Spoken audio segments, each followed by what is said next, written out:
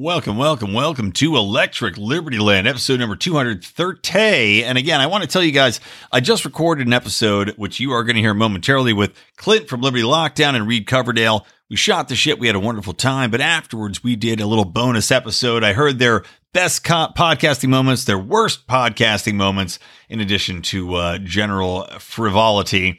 But also, guys, you don't want to miss my Good Morning Fuckheads that I do every day for you. 5 to 10 minute rants from me, your favorite Lions of Liberty host. And it's only for our Pride/Patreon supporters. So check that out. www.patreon. Why did I say www? Patreon.com/Lions of Liberty. Join for as little as $5 a month, guys.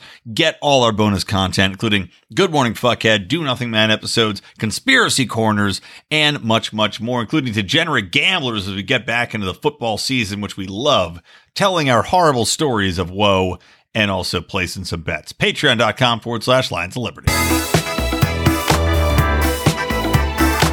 Welcome to Electric Liberty Land, here on the Lions of Liberty podcast, your weekly shot of culture, comedy, and liberty with your host, Brian McWilliams. Hot damn, I'm here with some hot dudes. Is that just what I should do now? Just the podcast. Hot Liberty dudes on tap here with Electric Liberty Land. Yeah, guys, I got some hot dudes in here with me today.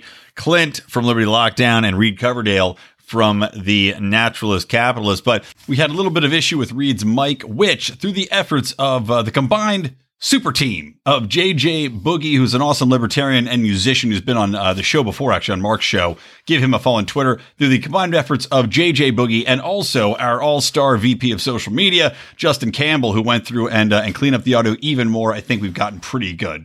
And if it's still not up to your ear hole standards, well, suck it up, skirts. It's not a perfect world. And it's a fascinating conversation. So without further ado, let's hit it. All right, guys. I am excited to be joined by two gentlemen who have upstarts, powerful voices in the Liberty movement, and who I'd like to welcome back to Electric Liberty Land, and we'll tell that story in a moment. But that is the one and only Reed Coverdale from the Naturalist Capitalist and founder of the John Stossel Mustache Exchange. Reed, welcome back, buddy. Thanks. It's nice to talk to you sober, Brian. How dare you, sir? I was sober as a bird. And also, I am joined by Clint, last name redacted, from Liberty Lockdown, who is here again. And I'll give the backstory. So we did, I did a case race. I think I talked a little bit about this on the show, but I did a case race with Will Fight and a few other people. Toad, from the Tower Gang was on there. And I won, to my credit. But I then decided it'd be a great idea to do a bonus show with these two gentlemen who had popped on the stream later on. And wow, I mean, fucking hell. That was quite a show. I don't remember any of it. I went back and listened to it, and it was pretty painful. What did you guys take away from it? Did I impart a lot of words of wisdom to you on the libertarian podcasting game? I took away a lot of hatred and a lot of jealousy. That's what I remember from it. But oh my God. it was playful though. It was so bad. I know. It was funny. I was like so drunk and I was trying to be playful about it, but I listened back. I was like, I just sound drunk and mean. I could sense that it came from a good place, even though in the moment it just sounded very spiteful. But regardless, you guys are in my theme song. It was an honor to be on. It's an honor to be on again. Thank you so much. Hear me roar, baby. Oh, yeah. Fuck you. No roaring on my show. I don't do that dumb crap. That's Mark's bit. No roaring here.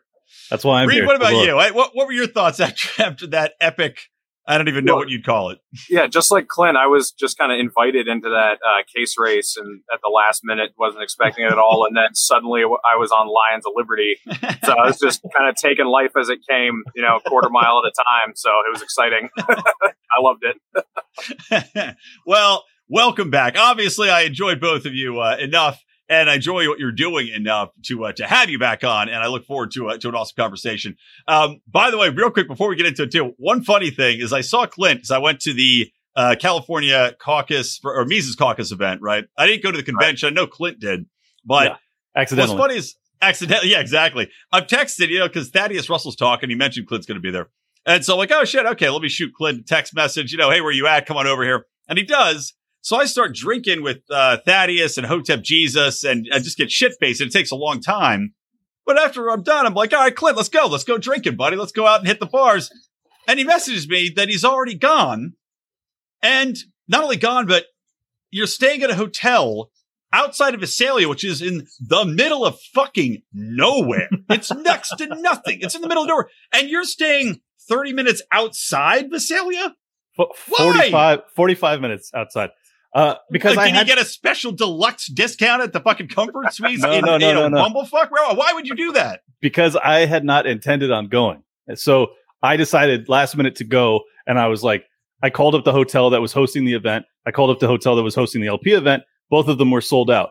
And I was like, well, I don't know what I'm going to do, but I need to get on the road because I had just wrapped up work. I got a 6-hour drive in front of me. I hop on the road, hit the 5, head straight out there. And on my way, or I just figure once I get there, I'll use Hotels Tonight and I'll just get whatever the closest thing is. No bullshit. Closest thing was almost an hour away. So, so I'm waiting for you to stop fucking rubbing elbows with my legends over there. And you get all shit faced. You do a special interview with them, which breaks my heart.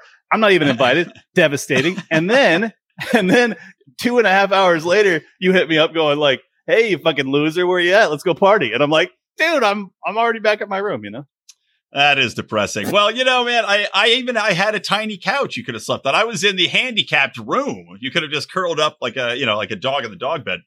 That would have been a better play, but I thought I wasn't sure I was going to hear from you, man. It was a couple hours that you were with I know. I don't blame you. It was ridiculous. So anyway, getting into it though. So, both of you guys have had a lot of success coming up. Your shows have really blown up. You're getting very well known. I want to hear a little bit about what do you think you're doing right? Because a lot of people within the movement now, and also I want to hear two-pronged question. What do you think you're doing right and different? And are you mostly getting people listening to your show that are already in the bubble, right? The Liberty bubble? Or do you think you're breaking through and reaching people, as we all are striving to do, outside of our Liberty world? And I'll hit up Reed first. Yeah, so what I think I'm doing right was unity was an extremely easy topic to capitalize on and monopolize on because nobody else was really pushing it. So, it's the typical libertarian thing. I'm a real libertarian. No, you're not. I am. Everyone just fighting with each other. So trying to get everyone to see the bigger picture and who the real enemy is, that was kind of an easy message to push because no one else was. And I wasn't the first guy to say that by any means. Yep. But, I just happened to be in the spotlight at the right place at the right time saying it. So there was a void and I filled it. And as far as the, reaching other people or just people in the Liberty movement, I think I'm doing both, but the ratio has gone way up to the bubble because Dave Smith has really promoted me and, all his fans come over. And then Ryan Dawson has been on my show a bunch of times. So all his fans come over. So it's definitely not as balanced as it used to be, but definitely still getting people outside the bubble. I get messages every day about people who are joining the Libertarian Party because of me, at least in part, or, they mentioned me. So yeah, definitely both. But awesome, man. What about you, Clint? What are you doing different, man? What do you think the key is to reaching the people and expanding the movement? Well, I can't say that I'm having the same luck in getting people outside of the libertarian circle that Reed probably is, just because I'm not so much of a unity guy. I think that my delivery is more one of righteous indignation and fury. So I think that I'm attractive to people that are very upset. Sexually and in the movement. Angry people. Clint, fuck me now! That's how it goes all the time. Yeah, it's like that. I get DMs. Drive down the street, look for angry prostitutes. All right, so I get DMs from dudes all the time, just screaming like, "Dude, you inspire me. You want to hook up? What's up?" Like that type of shit. So it's pretty good. So I think that was kind of the niche I filled, was that there was a lot of rage in this scene, and it was not being tapped into. It wasn't being acknowledged. It wasn't being utilized. So I came into it as one of those people, and I just used my platform to vent about the LP, about the direction of things, about the lockdowns, about the direction of our country, the planet, tyranny on this fucking earth. I was like, I just came, guns out, ready to rock. And I think that was the void I filled, is that people were sick of tepid milquetoast takes when our fucking lives are being ruined. And you know what, man? That's what I did. That's hits on something. It's like libertarian. This is where I think the Mises Caucus, which I like their messaging going for principle, right? But it also ties into, libertarians have a reputation for being kind of, fucking nerdy, not, even though we've got all these guns, right? We're supposed to be these, woodsmen. We can take care of ourselves. We're out here, trucking and chopping shit down and skinning bucks. But the reputation of libertarian is not this manly man that, the panties should be dropping over. It is the weenie. And I like that concept of, we need to be angry. And I mean, that's my problem with the libertarian platform from the national perspective, right? The national party is it's very wheedling. It's very kowtowing. It's very, okay, which way to go? Which way is the wind blowing? Instead of just being like, hey, fuck you. This is the way we're going and we're pissed off about it. And like Clint just said, the shit we're dealing with is life and fucking death. Why are we not pissed off all the time? Yep. Yeah, I mean, that's actually, if you go on my show, most of the people I have on are pushing that message. And Clint and I were just in a Twitter spat today, not with each other, with someone who I won't name because I don't want to give him any publicity. But is it somebody I know? Is it somebody we all know very well? Oh yeah, everybody knows him. The Voldemort of the movement now. Well, I don't know. There's a few people you could ascribe to that label, yeah, true. But, they just do nothing but tear down people who are actually doing something. So a lot of people, when they hear the unity movement, they think milquetoast, like, oh, don't offend each other. It's like, no, it's not what that means. It means stop attacking your fellow libertarian who's actually doing something and go do something yourself. All these guys who devote all their time to digging dirt up on people from social media posts from 5 years ago. Yeah. When we're living under this tyranny, it's like, guys, let's be on the same team. Like, why don't you direct that anger toward the state or toward the media or, toward any of the bullshit that's going on? Don't aim it at your buddy, aim it at the enemy. So that's really what unity is all about. Well, and also it's like, it's like these people, they dig up this old dirt because they want to damage somebody they don't philosophically agree with 100%. But at the same time, anytime you dig up that dirt, what happens? Well, the people that really hate them, the people that are really in power, not just people arguing within the movement, but people on the left, people in the media, like for Dave Smith, let's say he's running for president, right? God bless him. He's got my support. Let's say somebody digs up all his old shitty tweets in a spat with him, some Prague caucus or a cathedral caucus digs up his old shitty tweets and posts them. What do you think's going to happen with that news? How does that help us to tear him down and now give them all the ammunition they need in the mainstream media to go after him? And even more so, even easily, just hand on a platter to call him a racist and a bigot and all this other fucking bullshit. Yeah. Yeah. I think that's a perfect example would be, I wasn't crazy about the Joe Jorgensen campaign, but I wouldn't go out of my way to tear her down. It's absurd. Right. It's like, if she got the position to run, I'm still going to support her as a libertarian in the sense that, like, I hope that she does well. And she didn't represent me fully, not even close. But I still am not the type of person that's going to be like, well, this lady who's making no money to do this, who's sacrificing everything to go out on the campaign trail and try and get our message to more people, fuck her forever. What a crazy person I'd have to be to feel that way. But that's how the Loser Brigade feels about Dave Smith and about us for the most part. And I'm just done with it. And I reached out this morning trying to get him to come on because I was just like, and I've done it 10 times because I saw that little back. Yeah.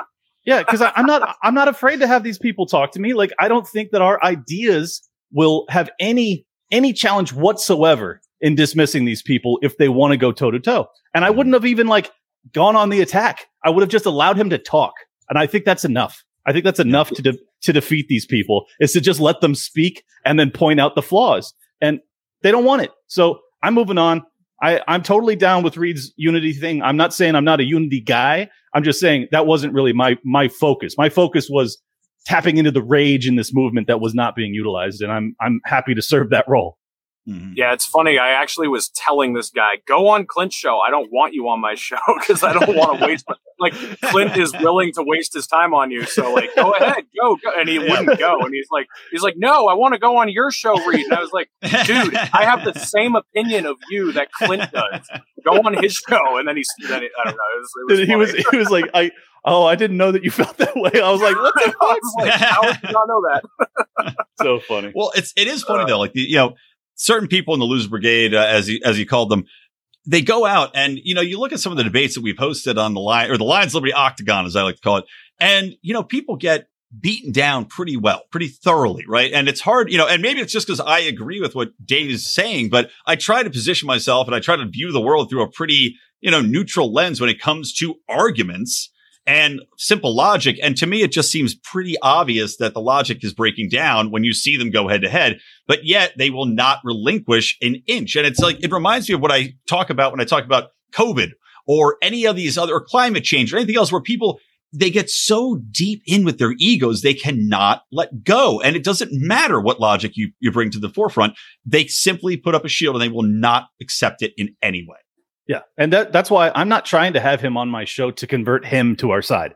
I am just trying to have him on the show so that I can allow the audience to more fully understand the delusions by which these people operate. Because I believe they are genuinely, deeply delusional. Very similar to the people that are COVIDiots, as we call them. The people that are like locked down forever, masks work, vaccines are safe, blah, blah, blah, blah, blah. And there's nothing you can say to break through to them.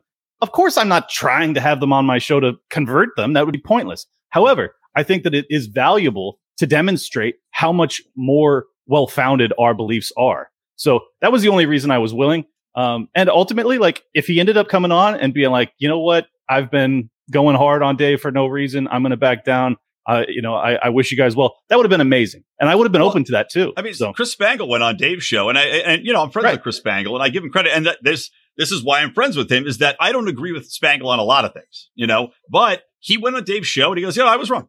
I was wrong. I still don't agree with on everything, but you were, I was wrong in this. I'll fucking own that and, back off. And now he doesn't go out his way to criticize Dave all the fucking time. Hey, there you go. Someone with a little bit of character. Amazing. Right. Yeah. Yeah. I mean, I think that a problem we have is we've characterized everyone as red pilled or blue pilled, but then you've got Justin Amash, who a lot of people call blue pilled, and you're grouping like all these complete losers with Justin Amash. So I came up with the term bitch fuck fucks. That's what I call them. Like these people who are just like, I mean, they exist to do nothing but tear you down. It's not really that they just don't like your messaging. They're just like parasites who want to be relevant by sucking off of your energy, and that's all they do. Yeah, it's like that Roald Dahl book, the BFG. Well, you've got the BFCs. They're out there just stomping around, and they're not here to help you out like the BFG was. They're not nice old men. They just happen to be giant. They're just assholes. Exactly. Well, yeah. And just one quick note: if you see how perilous the condition of our country is and the globe, and you're still caught up in this tit for tat petty nonsense, I can't fuck with you. Like, I'm not even on the same level as you, like mentally. And I'm not putting myself higher. I'm just saying it's a different perspective entirely. Like, I am here to try and save my family and my kids and my kids' kids. That's what I'm fucking here for. So if you aren't here for that, I don't have any use for you. Like, you need to understand how dangerous this situation is. And a lot of people don't. A lot of people think this is just like some political game. And I'm not playing a game. Like, this is life and death. So are we going to start acting like it? I hope so. And I think that's why I ride with Mises Caucus, is because I think they are the people that feel that in their bones. And we need a hell of a lot more of it. Yeah. Amen. Well, let's get into some news topics. Talking about life or death situations. Now we are removed from the Middle East. We're removed from Israel, right? So we are looking at a situation over there that is, an apartheid state, arguably a form of genocide, right? With what's going on. But the average American just looks at it as, all right, well, we've always supported them. We support them. There's a lot of Jews here. There's a lot of Jews there. Let's not worry too much about it, right? We're unaffected for the most part. So what do you guys think right now of what's going on with Israel-Palestine? And also in the light of, like I sent you guys a couple of news links where you've got Netanyahu basically saying something that we already knew, which is that he's totally fine taking over Gaza, taking over the West Bank, basically militarily taking it over. And I would argue they already have, because they're a locked-in nation. And also the fact that we also see a report of bombers taking out a building because they were frustrated with the fact that that Hamas has a Gaza. By the way, I'm hearing a little bit of feedback. I think it probably is Reed, because you don't have headphones. Yeah, sorry. I don't know. Maybe just turn it down a little bit, because I was just hearing myself. Anyway, go ahead, Reed. Start it up. Yeah, I mean, it's funny because if you call Israel an apartheid state, you make the Zionists angry, and then you say, okay, well, if it's not an apartheid state, then they're attacking a sovereign nation, Palestine. Is that what you want to say? And then they get angry at that too. Like, I mean, you can't reason with them. And I talk about religion a lot, and this is one of those few areas where religion really does play a big role. Like Zionist Christians, you can't get past this topic with them. And I grew up in that atmosphere, and you try to say anything negative about Israel and they just shut you down, and there's no critical thinking about it. Like, it's just, nope, I'm not going to hear it. I'm not going to hear it. And we are funding both sides, but very lopsidedly. And we only fund Palestine at all because Israel needs Hamas to exist in order to keep doing what they're doing. So I don't know. To me, it's just a complete mess. It's just a typical, U.S. involvement in the Middle East. We're not purposefully trying to solve anything. We're just there to thrive off the conflict. It kind of reminds me, that's an interesting point. I like it a lot. It's talking about how, the Israel does need Hamas. Otherwise, they're just, a universal evil that's just beating down poor people without. It's like us with Al-Qaeda. We need Al-Qaeda. Right, same exact exactly. thing. Or it reminds you kind of like The Boys. You ever watch The Boys on Amazon Prime? It's like a great superhero show that really, by the way, a very libertarian superhero show, I'd say, because it's exposing crony capitalism, government, the dangers of investing everything in the military and the government. But they invent super terrorists to fight the superheroes, because otherwise, if the superheroes can just take everybody out like that, what do we need them for? And to your point, the U.S., we need the same thing. Let's create some super terrorists. Let's go out there and arm Al-Qaeda. Anyway, Clint, what do you think about the situation down there, man? Are we gonna back Israel to the end of time? What do you think?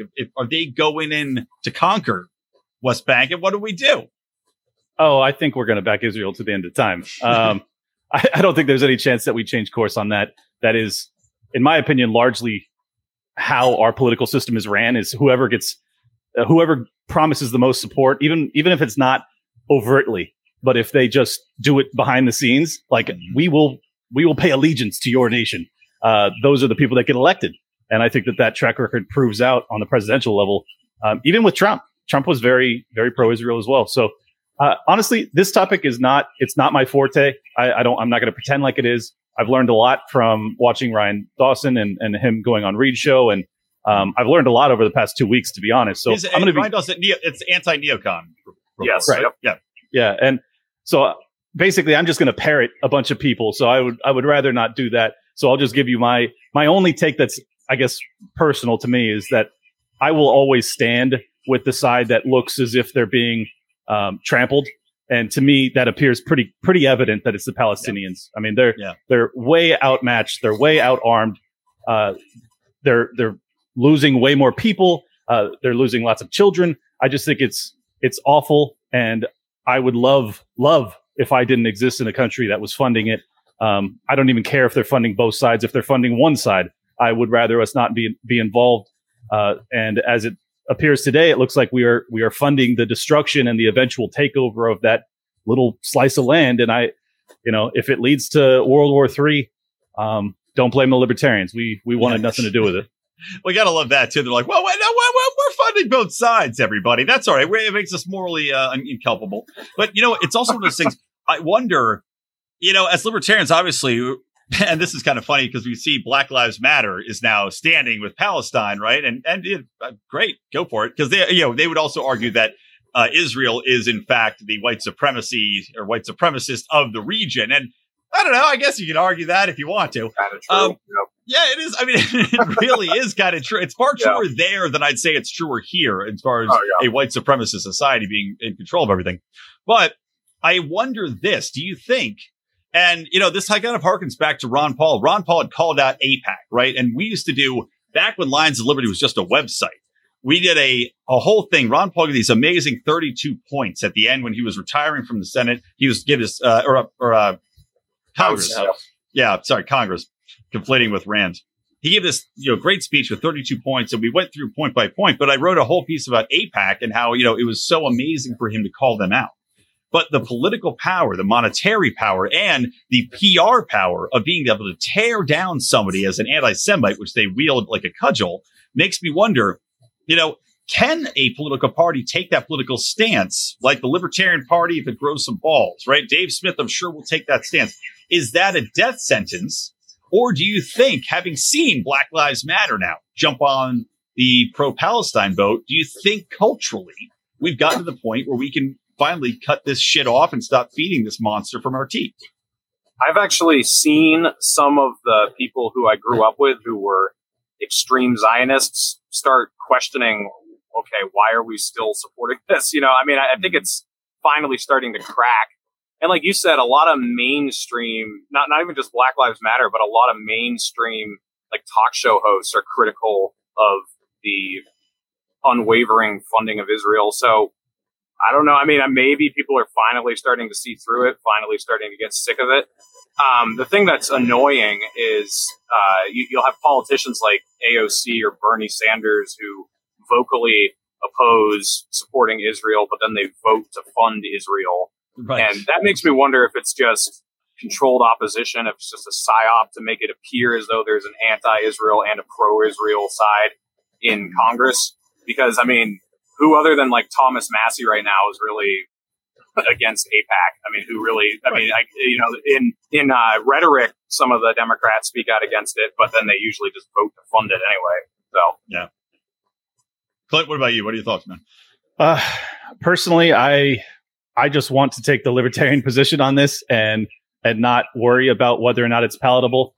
I think that there is a desire for truth telling and honesty, even if you're wrong, that if we don't fill that void, we're doomed. So I think that it's important that we be very, very honest about what we think.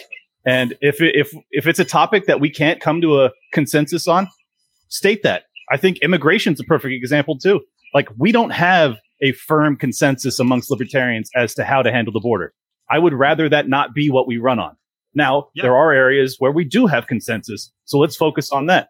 If Israel and Palestine, if that comes down to a consensus thing and we actually have a consensus, I'm fine with running with that. I don't really care if it's politically palatable, because I'm not in this personally to get 51% of the vote. Like I'm here to convert people. And I'm here to like save people and save their souls even. Like I would much rather us just tell the truth about what we think about these situations and let God sort it out, because I would just rather have a clean conscience when this whole shit comes crashing down. So that's my perspective. Yeah, the easiest thing is just to say, take the libertarian stance that we shouldn't be giving foreign aid to anybody. Amen. It should be easy to get libertarians on board with that. So yeah, you'd think that would be, especially in light of, well, not only how much money we spend at home, but just looking at the amount of, if you trust the left or you believe the left, the amount of people that need help, that are desperately in poverty, which isn't true. But you would think that the Tulsi Gabbard argument, right? And Tulsi, I obviously wasn't on board with a lot of what she said, but when she did run, she had made the point. She says, look, end these wars, spend that money on healthcare. And it's like, okay, I don't agree with universal healthcare, but I could certainly fucking support that instead of continuing to bomb the shit out of everybody, continuing to do nothing, continuing to fund things that make no sense. So, that's where it also strikes me like there are a lot of libertarians, and I don't know what you guys thought about Tulsi Gabbard, but, there's a lot of libertarians who just said, screw her because of her views on healthcare and climate. And in my opinion, we can't simply say screw her. You can't write people off because one or two of their views disagree with you. And they're big views. Don't get me wrong. Climate change is a big initiative. They're trying to rebuild the economy. I don't think Tulsi would go along with that. But still, we have to find some allies where they exist. And you have to fucking make coalitions where you can. Yeah, I think the only red line with Tulsi that she crossed was guns. She wasn't good on guns. And for me, that is a genuine red line. So that was I could have overlooked all of the other stuff, to be honest, because she was pretty good on war. But if if you're even going to float the idea that I can't defend myself, peace. But otherwise, yeah, I agree with you. We do need to make some compromises. I'm not going to ride my principles into the dirt. I would like to see some liberty in my lifetime. I would like to have the capacity to raise a family in this country and not have to flee. So yeah, if that requires some compromise on some economic issues, yes, I am willing to do that. Well, I mean, I think that's kind of the irony too, is libertarians have a reputation as being, completely uncompromising, even though the LP seems to be bending over backwards to be compromising cucks, CCs. But we do have that reputation as being utterly uncompromising. I think that's something that does need to change in a way, but it has to be under the principles that we believe in. And yes, okay, if you're going to go along, Cory Booker and the First Step Act is a good example, right? You had Rand Paul supporting that. That was a great way. It was a great forward step in prison reform. We can get behind that. It makes sense. But avoiding that stereotype of we are going to have tunnel vision, move forward in this way. If you don't agree with us, then fuck you. It all is moving the ball forward. Yeah, I actually volunteered on her campaign in New Hampshire, and I actually know her. But it was tough, especially the gun thing that Clint brought up. And I actually I harassed her a lot on that issue because she was in New Hampshire a lot, and I told her, you're losing a lot of votes because of this. That was the only real angle I could use. But yeah, I agree with you. I mean, you didn't harass her enough until she got a second white streak in her hair. That's how you know you've gotten to her. Or I have to ask, did the carpet match the curtains? Is there a white streak below and up top? I need to know. The people need to know. Yeah, the people aren't going to know for now. But if Reed knows that, he is officially a legend. But Reed looks up. Right. Reed looks down, and then looks up, and his mustache has a streak in it. Like, whoa! Yeah, no, but you're right. I mean, that's a great way to also show people who aren't libertarians, like, hey, we agree with you on a lot of this stuff, and it makes them more interested. I actually converted a lot of Tulsi supporters to libertarians after she dropped out. And even while I was on her campaign, when we were, like a couple volunteers, we were putting out signs and we were riding in a vehicle together, and I was telling them why free college was a horrible idea and why Medicare for all was a terrible idea and why gun control is stupid or whatever. So, you infiltrate the other side and you show them like, hey, you guys are right here and here and here, but you're wrong here, here, and here. If you're just screaming at them from across the street that they're commies and that they want to take your self-protection away, they're not going to listen to you. But if you go and talk to them and show them like, hey, this idea is great, but think about this one, then you can actually make progress. So yeah, amen. All right, now I'm going to take a time out. It's going to be extra funny because I've never done this before. Usually I just enter it in. But since we have a stream, we're doing more on YouTube. Time for a commercial break. Commercial break, guys. As I plug Zippix, Zippix, toothpicks.com. You can use promo code ROAR, ROAR, and get 10% off your order. These things are awesome. I'm chewing one right now. Clint down there vaping. Get off the vapes, man. You can get on these Zippix toothpicks. Caffeine infused, baby. These things are delicious. They are cheaper than vaping, cheaper than cigarettes. Made in a lab, FDA registered, and I'm not gonna lie, they're a huge hit at parties. And also, I chew them when I'm drinking because they help with my hangovers. The B12 caffeine toothpicks, they are fantastic. So again, check those out. Use promo code ROAR at Zippix, Zippix, toothpicks.com. I was actually gonna ask you guys to kind of wave your hands back and forth and do a little dance during. I thought that'd be really fucking funny. Hey, I will quit vaping if Zippix sponsors me. Hit me up, Zippix.com, Zippix. Let's go. Yeah, actually, Clint, the owner, Marcus, had asked me for some recommendations. I'll recommend both of you guys. It's a good deal. Good deal. But you got to tell them to use promo code ROAR. That's the only catch. All right, so getting back into it. So moving off of Israel, Gaza, as it still sounds like somebody's raping a fax machine, which we'll clean that up in post. Somebody somewhere is getting a dick pic of Reed's penis faxed through to them, and they're like, I didn't even know this fax machine still worked, and it's just coming out on a dot matrix. So, I wanted to get into this. We're talking about a little bit about vaccines earlier and COVID, and I don't want to spend too much time on COVID because it's overwhelming and we've been talking about it nonstop. But what do you guys think about the Merriam-Webster dictionary editing the definition of anti-vaxxer to now include the opponents of mandatory jabs, right? This is what it now says. This is the official definition.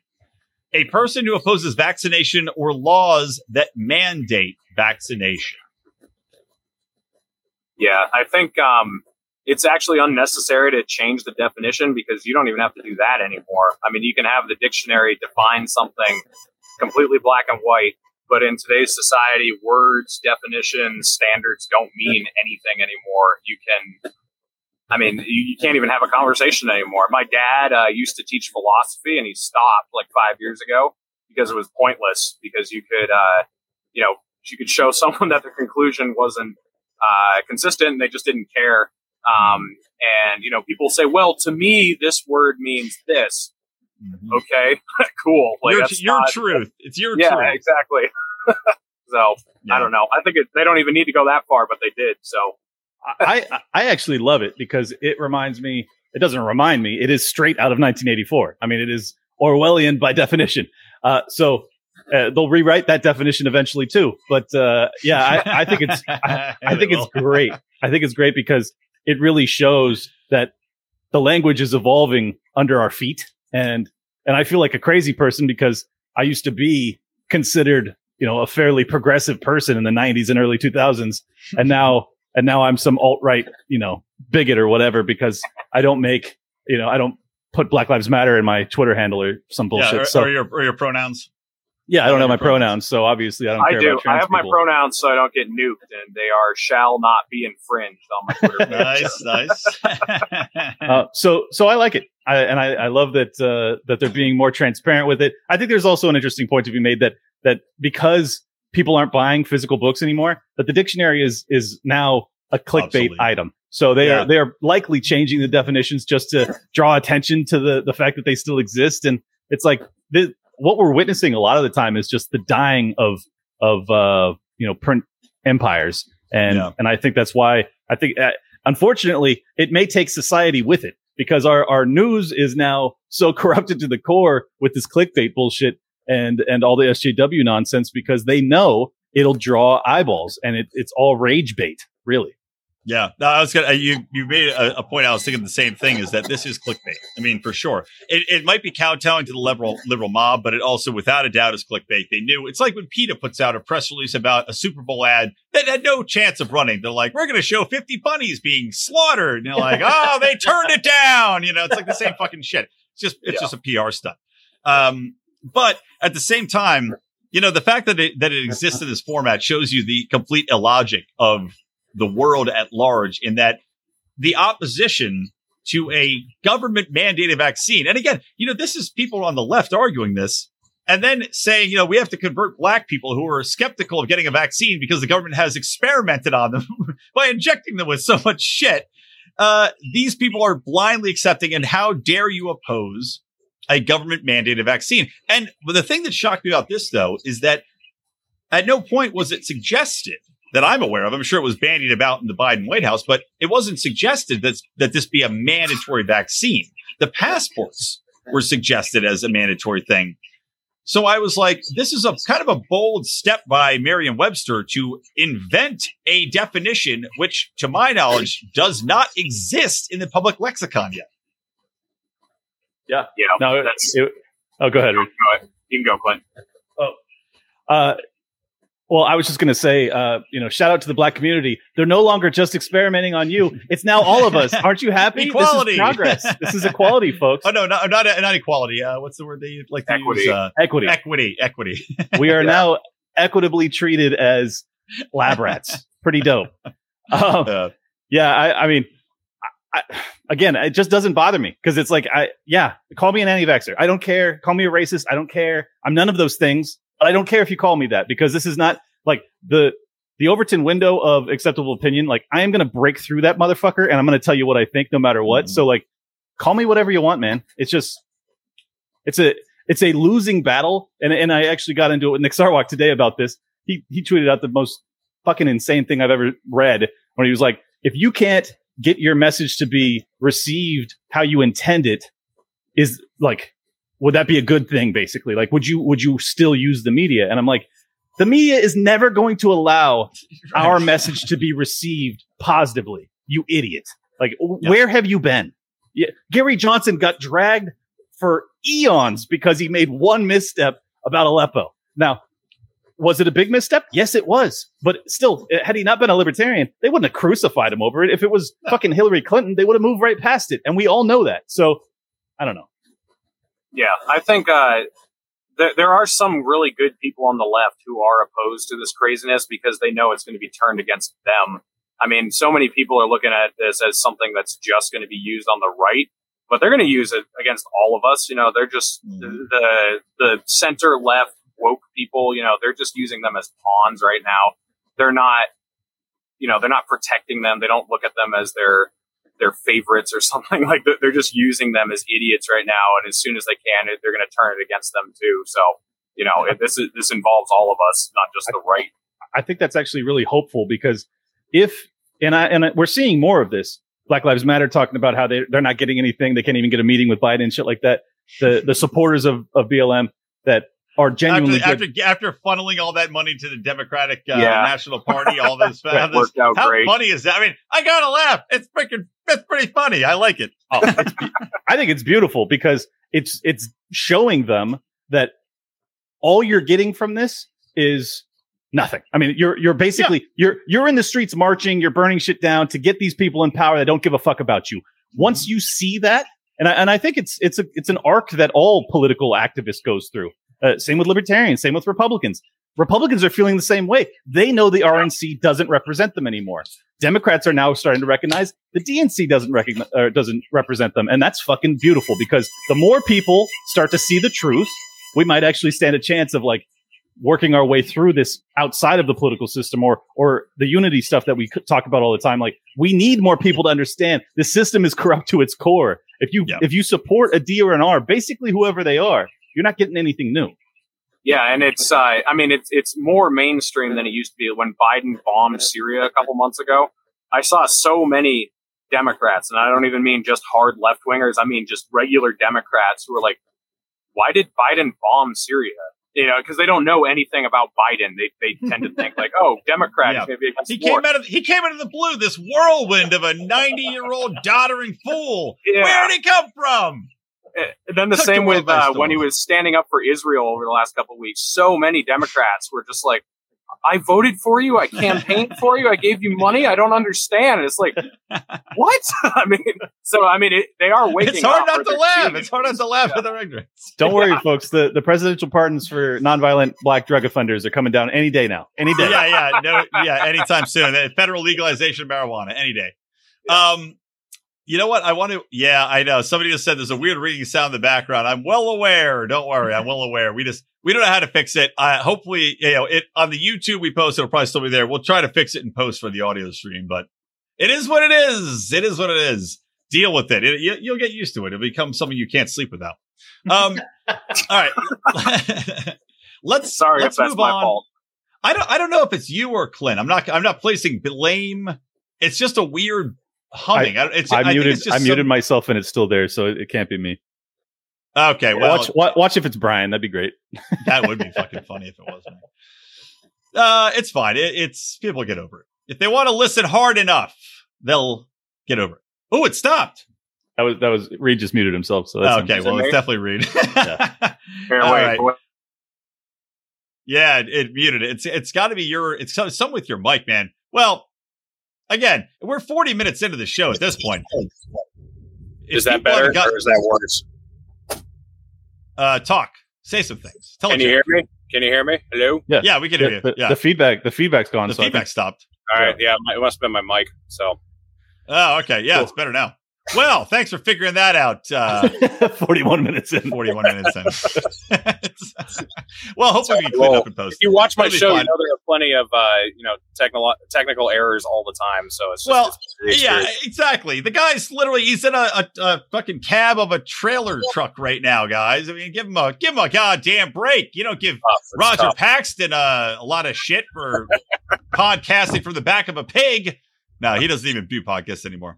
Okay, so I want to do this topic to wrap it up, right? Because full disclosure, I got in a fight with a guy who's a writer for The Root on Twitter about this, and I was drunk. It was late at night. But that's what I tend to get in Twitter spats, because I tend to avoid Twitter most of the time, right? I mean, I'll go on there just to check shit, but I don't really get in fights because it takes too much time and 140 characters to get into fights on Twitter. So I only do it when I tend to be a little drunk. And I got into a spat on, I think it was like Wednesday night of last week. Maybe it was another night, with a guy who's like a big writer for The Root. And he had tweeted out, he goes, it's cancel culture that this woman so it's the creator of the 1619 Project, Nicole Hannah Jones. He tweeted out, he goes, this is an example of cancel culture, and snowflakes on the right, or libertarian snowflakes, say that it only happens to them. Well, here it is. This is happening to us, right? And I wrote him back. I read the story, and here's the story. I'll give you a quick synopsis. This woman is obviously a journalist working for the New York Times. She's the creator of the 1619 Project, which is, let's be honest, highly controversial. It has been attacked by almost every legitimate historian to say this is not factually accurate. That aside, right, she was offered she was trying to get a position at North Carolina Chapel Hill, and the journalism department had supported her. Big shock, right? Pretty much every institution is left-leaning when it comes to universities. The journalism department said, yes, give her the position, right? Now, this was going to be a tenured position, the Knight Chair in Race and Investigative Journalism, right? Tenured professorship. What she ended up getting was she was offered a 5-year professor of practice position. So to be clear on this, she still got offered a job. She still has a job. She's still unbelievably prominent. She's still on every mainstream media platform.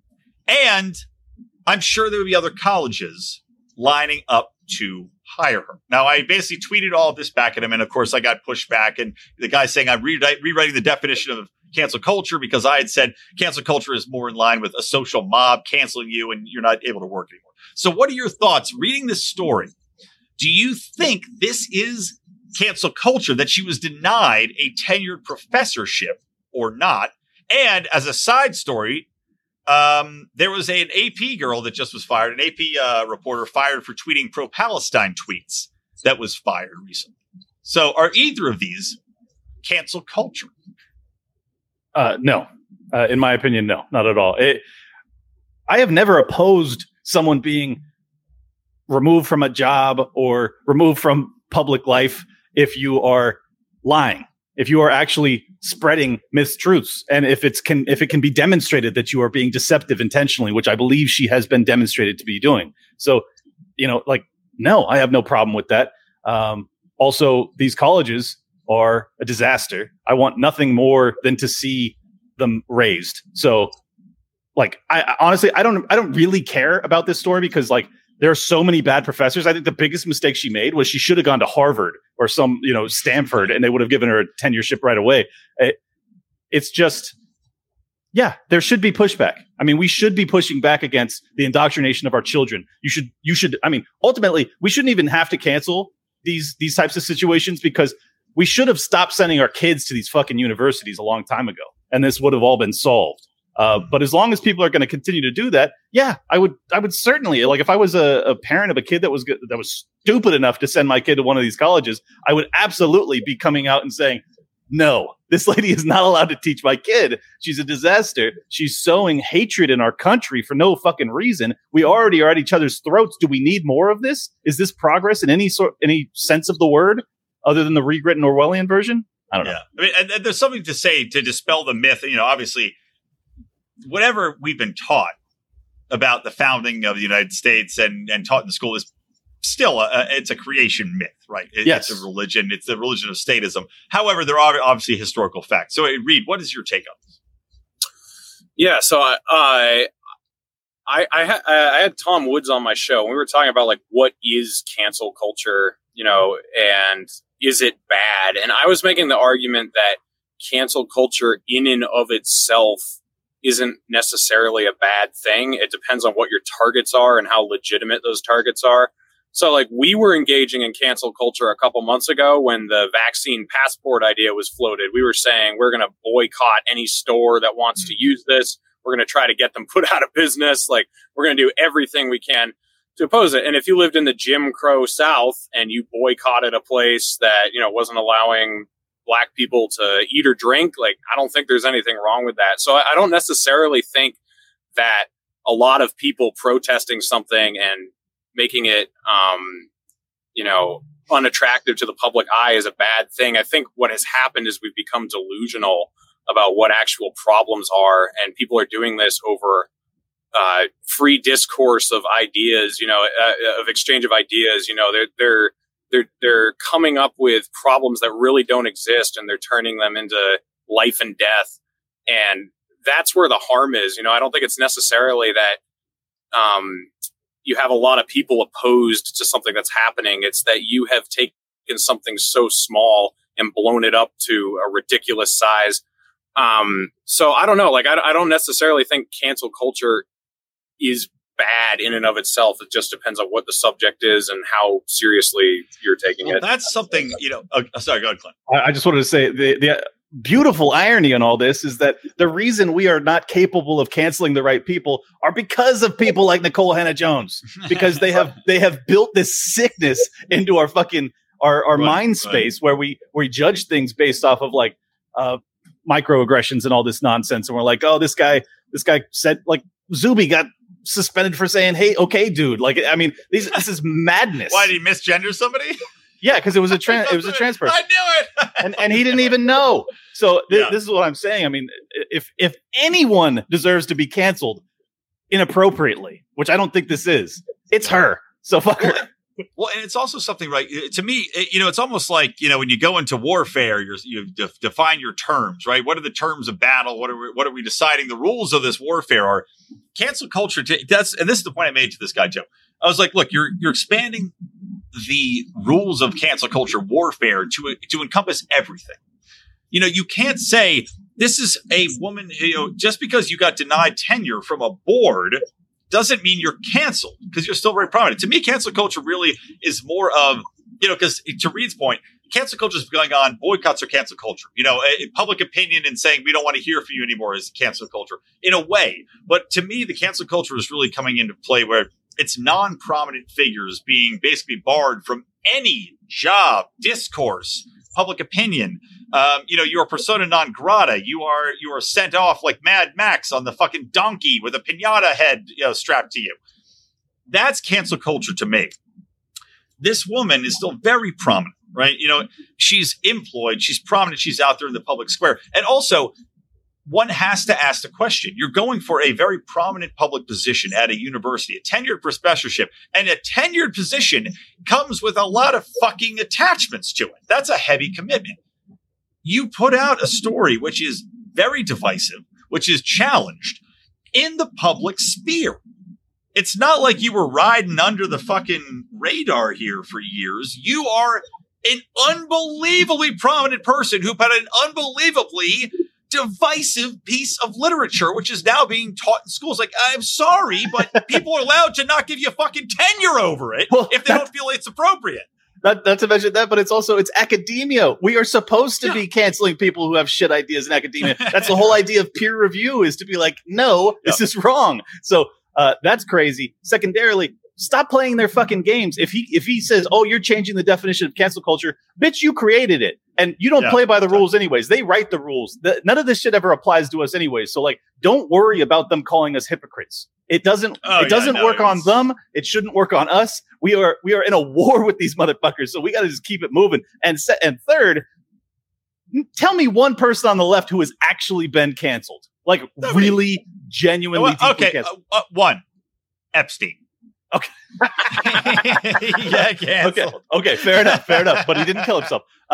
You got Owen Benjamin, Alex Jones. I could go down the list. Yeah, fucking Owen's been on the show a couple times, man. I didn't even know. I actually reached out to Owen. Now he went a little off the reservation. I'll be honest. He went a little off the reservation, but I'd still reached out to him probably a few months ago, and I don't know, man. He's just off in the fucking wilderness. I don't know what the fuck he's doing now. Yeah, Hey, He didn't Brian, get back to me. I can't let this go by without pointing out that you said, to me, cancel culture is. So maybe we should. Oh, no! Maybe we My should truth. look at what Webster Dictionary says cancel culture is. Sorry, I just had to throw that in there. God damn it. I'm sharing my truth too much. No, but yeah, I mean, I agree with you. What you're saying, that cancel culture is when it's what I was pointing to with it. It's the extremities. You're taking someone who's so irrelevant and you're ostracizing them over something so dumb. I mean, that's kind of the epitome of what cancel culture is today. It's the overall concept of, saying ideas are trash and, boycotting or disapproving of things. That's fine. It's just when you take it to the extremities that we have where you're making it impossible for Joe the plumber to get a job because he thinks some dumb thing or whatever. So I agree. It's like the guy that worked at Google that wrote the paper just saying, Oh, James Dalmore? yeah, James Damore, I think it is. Yeah. He's probably blacklisted from tech companies after that whole shit went down. That's a guy who didn't have any power, and I don't really play this power dynamic thing because that gets into like Marxist tactics. But let's be honest, he was just an employee. Too many sexual harassment lawsuits in my past. I don't get into the power dynamic thing. That's not what I meant. That's not what I meant. That's why they call him Liberty Lockdown. He went to jail for a few months. This is why I've never had employees, because I can't trust myself. And me personally, though, I'd talk to anybody, I think that I'm just saying in general, society is going to have cancel culture, and that's not necessarily a bad thing. It's just when they take it to these levels. But me personally, I think that if you want to show someone that their ideas are dumb, you should go talk to them and, expose their ideas for what they are. Like Clint was saying, if he could have that guy on his show, he could just let him talk and expose himself for what a fraud he is. Dig your own grave, homeboy. Yeah, that's the way to change somebody's mind. I mean, if you tell them, I was having Ryan Dawson on a few days ago, and he said, if you call a Nazi, okay, they don't care because that's what they are. Or if it's like calling a communist. So the way to change their minds is to actually get in there and, have a logical battle of ideas with them. So, I mean, cancel culture, even though it exists, I don't think it actually ever really solves anything. If you cancel people, you actually radicalize them. And you give credence to what they're saying, because you don't usually have to censor something that's not true. Like they don't censor people for talking about aliens or stupid crap or crazy 9/11 conspiracies. They censor you when you start talking about things that might have actually happened. Like a Wuhan lab leak. Yeah. Yeah, exactly. Yeah. No, that's a really, really, that's actually a good point. I hate when people say that, and I just said it. Yeah, no, that's a good point. You made a good point. Imagine that. I don't know what. No, that is a good point, though. It's an interesting point. The ideas that are pushed back, and again, maybe that's why libertarians are always shut down so hard, mocked, and dismissed instead of people talking to us, because we know, and there's a reason we're all in this movement, because we know that philosophically, logically, when we argue, it's hard to beat us. I have said this on the show, and maybe one of you could give me an answer on this, because I've thought about it. I was arguing with my father-in-law, and who's a very intelligent man and has come farther towards libertarianism since he's become a property owner and gotten older and just been fucked by the government, which is funny to see because he was super left. I was laughing. I was on his boat with him, laughing because he's become so much more libertarian. But the one thing he got me on that I really could not provide an answer was air pollution. And it's the one thing where, from a libertarian perspective, I really don't have a good answer for it, because it is hard to prove who did it. It's hard, private property rights. Like, okay, well, I'm dying from this shit. I don't know where it's coming from. How do I prove it? Do I have the money to prove it? Who do I sue? Who do I go to prove that? It's a very difficult topic. And I know I didn't prepare either of you for this. I'm just saying, thoughts, gentlemen, because but I will tell you this. I said, you know what, John, you got me. I don't have an answer for that, man. They asked me on the Tower Gang podcast if farting in someone's window violated the non-aggression principle. kind of the same. I didn't really have. Well, at least you know what butt it came out of. In this scenario, you'd have to have two butts, and they'd have to be silent but deadly, so you didn't know which butt did it. That's correct. Yeah. I don't really have a good answer for that. And that's actually been something that I'm a huge nature guy. I've been to like a bunch of national parks, and honestly, like that was one of the statist positions that I've been letting go of the hardest. I finally did, but I don't have all the answers. So I'm in the same boat as you. So hopefully Clint can help us out. No pressure, Clint. Yeah, it's all on my shoulders here. I need Asarchus to like call me up and give me the answer because I know he's got it. Yeah, I mean, I think for the most part, you will know if the pollution is significant enough, you will be able to identify who's the perpetrator. Obviously, if you're in somewhere like China where it's just industrial pollution is everywhere, and you just don't have any regulations to deal with it, I think that there are certainly situations where you would not know who is actually the one that gave you the pollution. Right, radiation would be a good example. Right, radiation, you can't see it. You breathe it in, just like pollution. You can't see it. So if somebody is having radiation, okay, so radiation poisoning, that would be. I mean, how many nuclear power plants are in your area? Like you're gonna. Well, yes. You're probably gonna be able to figure it out. Like I have Senonofre near me. If I had radiation poisoning, I wouldn't be like. I bet it's those Fukushima motherfuckers. But the problem is with this argument is that empirically though we have to strongman this. We have to steelman this. Right. Empirically, they could say, well, there's more than one. That's the response. There's more than one. Why don't you sue them both? I mean, what do you do? I mean that's probably the answer. Personally, I think that the problem is that we have too much regulatory capture, where we have these industries that they don't have to compete, so that you end up in the situation where they're so financially well off that they can defend and crush anybody who comes after them. I think if you were to free the market, you would have a much more competitive environment and an economy in which you wouldn't have so many monopolistic forces that can defend themselves by hiring the best attorneys on earth and just crushing the little guy. So I think a lot of this is. It's very common that when we get into these niche arguments and we struggle to have a solid answer, I always try and go back to the root of the issue. Like why are we in this position to begin with? Is it really that we have these companies that are just polluting willy-nilly and that they don't care about the economy or that they don't care about the environment? I mean, in this society today where people are so fucking crazy about green tech and all this stuff, I find it hard to believe that we wouldn't have natural, like organic movements that push these companies to be better actors. Right. But our system is so sick as it is. It's like, how do we get from here to there? Well, and there are. I mean, organic. I was listening to Michael Schellenberger, who was an environmentalist who now has written a great book. He's great. I'm blanking on the name, but yeah, you listened to it or read it. I can't remember the name of it right now, but.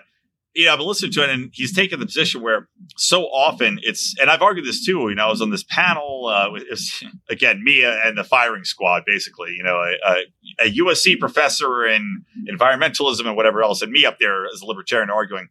But what's funny is the argument I made was that number one, human action, human intuition, ingenuity, and the marketplace will drive the solution to climate change. Right? That was my one. And then the second thing was talking about how the third world nations that are polluting the most, right? Let's say pollution, like, because you were just talking, Clint, about, okay, we have these people that are polluting, right? We have a society set up where the incentive is actually to get past that pollution point. The best thing we could do would be to help these countries that are polluting, burning coal, that's expensive. It's or it's cheap for them, but it's expensive in the carbon cost. Get them through this point, get them to a higher GDP, a higher wealth point where they can have cleaner energy, because that is the evolution of climate. And that's the point I've been making this bill. And that's what Schellenberger backs me up and everybody else. And that's the thing is like, push them forward, help them forward, and you don't have to fucking worry about it because the natural market incentives is cleaner, more efficient, better. And if we were to get the government out of the way, we would almost certainly have really high quality, zero carbon emission nuclear energy, which is another problem that I would definitely throw in their face if they want to get real froggy about it. By the way, Michael Schellenberger, I Googled it for you just because as an author, I would hate to not have my book shout out. Apocalypse Never, Why Environmental Alarmism Hurts Us All. Yes, Apocalypse Never. That's the one. All right. Well, gents, let's wrap it up. This has been awesome. We're about an hour in. We could keep shooting the shit if you want to do a bonus episode after this for 15 minutes. It's up to you. I don't know if you guys, I know Reed's got to drive, but Let's I wrap got my it up. 10-hour off shift, so I'm good. But Yeah, I'm All ready right. to rock, Well, buddy. we'll stay on then. We'll do. I'm ready to roar, Brian. Goddamn right, you fucking piece of shit.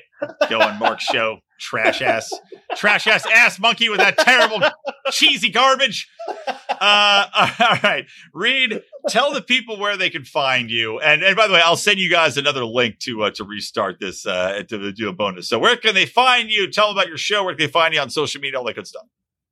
yeah, I'm the only Reed Coverdale in the world and the only naturalist capitalist in the world. So if you search that anywhere, you'll find me. But I'm mostly on YouTube as the Naturalist Capitalist and Reed Coverdale on Twitter. Follow me both those places. Got a lot of big guests coming up. Got Nick Gillespie coming on next month. And the next Four Horsemen episode is me, my friend Eric, Ryan Dawson, and Scott Horton. So if I get a single word in on that video, that'll be amazing. But yeah, no shit. please subscribe to me and follow me on Twitter. And thanks for having me on, Brian. Yeah, man, for sure. I am at Liberty Lockpod on Twitter. Most of you guys already follow me, probably. Liberty Lockdown is the show. It's on. You can follow me on Instagram, also YouTube, Spotify, iTunes. I have Gene Epstein coming on. By the way, I'm a mortgage broker, so like my expertise is really in the real estate field. So I think you'll be very interested to see what I see in that. If you check me out, I'm having Gene Epstein on to talk about that. I have the Redheaded Libertarian coming on this week, Dave Smith, and I don't know, bunch of other. Oh, Ryan Dawson as well. So it's going to be fun. Check it out. If you're as pissed about everything as me, you will enjoy my show. There you go, gentlemen.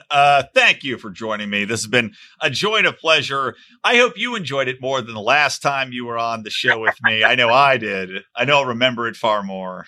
I enjoyed both times, to be honest. Yeah, they were both great for different reasons. All right. Well, for me, Brian McWilliams, from Reed Coverdale, from Clint from Liberty Lockdown, and from the Lions of Liberty, always stay plugged into Liberty.